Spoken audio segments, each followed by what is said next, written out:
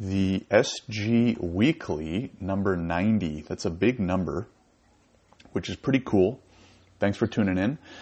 This week, what was really on my mind is email and communication and all that good stuff. And more specifically, why I am the inbox zero type. And there's a few kind of reasons / benefits. I would say they're kind of both, but primarily benefits that I've kind of realized after doing it for years, right? So I started my practice a little bit over 2 years ago, and one of my main objectives at the time was to be super responsive by email, because what's one thing most lawyers, especially at bigger firms, are known to be bad at is communication. So one way to differentiate myself was to give really good client service in terms of communication and stuff like that. Now, what I learned was there's more benefits than just being reliable in that sense, but I'm going to go over the 3 core reasons. Number 1 is because it moves your business forward quicker. And here's what I mean by that. Especially if you're starting or growing your own business, but also if you're working within another business, you're talking to a lot of people, right? You're doing a lot of things, you're working on projects, you're maybe doing sales, trying to get clients. How all of those things generally happen is through conversations, right? And in order to get those things accomplished, you have to talk about certain things, get certain things done through conversation. So the obvious extension is that the faster these conversations are moving along, the faster you're giving your sales pitch, showing how much value you can give, handling objections, explaining your offer, or whatever it is. Maybe you're working in a company, explaining your project. I don't know. It doesn't matter what. But the faster these conversations are happening, the faster things get done, right? The faster certain events happen, the faster you make sales, the faster you receive your money.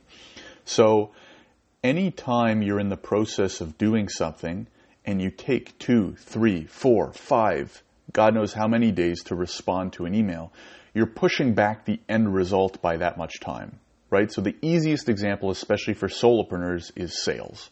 If you're talking with a prospective client, you should be responding within 12 hours. And that's my rule. That's my rule for almost any email, is within 12 hours. If you're trying to make a sale and you take 3 days to respond, that's the equivalent of if you were in a meeting with them saying, no, thank you, give me some more time, I don't want your money yet. I want a delay for some unknown reason, right? You're just pushing off the end result down the road even longer, which makes no sense. So that's number 1, right? The faster you have these conversations and reach milestones, the faster things happen and get done for your business. Could be sales, partnerships, anything, God knows what. Referrals, all that good stuff. Number 2, the second reason is because you yourself are seen as more reliable, right? So if you're the type of person that responds, doesn't have to be right away, right? I'm not saying respond every email within 30 minutes or even an hour. But if you're the type of person that people know send a valuable response within 12 hours every time, guess who they're going to go to when they need help? Right? Not only when they need your services again or your type of service again, but even when they need unrelated help, right? And so my example of this is I have previous clients or current clients where for one reason or another, they're dealing with another lawyer. Maybe it's through another company, or they used me once and then they're working for another company that's using another lawyer. And they'll send me an email while they're working on a file with a different lawyer asking me a question because they know there's a high chance I'm going to respond quicker. Not only quicker, but they're going to get a good response, right? As anyone who's emailed with lawyers know, number 1, they're slow to respond. Many of them, not all of them, but they're slow to respond. And number 2 is that their responses may not always be super helpful. So if you position yourself as the person who always gives reliable responses, even if you're totally unrelated to the matter, they might come back to you. And I'm totally fine with that, right? One way you could think is, well, I don't want people bugging me on other files because if they're not paying me, then blah, blah, blah. I'm going to get to that in my third reason. But that's a great thing. You want that because it means if that person's company fires their lawyer or they're not happy with their lawyer, they want a new one, who do you think they're going to? They're going to come right to me, right? Or, change lawyer with anything, accountant, whatever. Insert profession here or insert service provider here, right? Digital marketer, anything, consultant, career coach, anything. It applies to all of it. So be reliable in general, and it will help with business, especially with sales. That's one reason why I've never lost a client to another lawyer, right? Because they know they're not going to get better customer service from another lawyer, that's for sure, especially if they're at a big law firm. Number 3, this is less scientific, we'll call it, but it's good karma, right?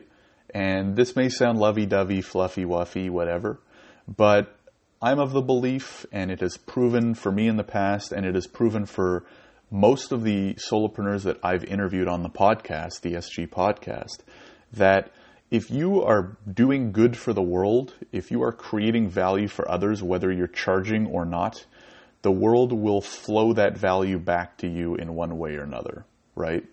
And this more applies to, the first two more apply to like people in your business, potential clients, et cetera, et cetera. They still apply to anybody, but this third one especially applies to people who may not be clients yet. You may not be sure if they ever could be a client, and you're like, well, how much time do I want to spend on this, et cetera, et cetera. When in doubt, take the time.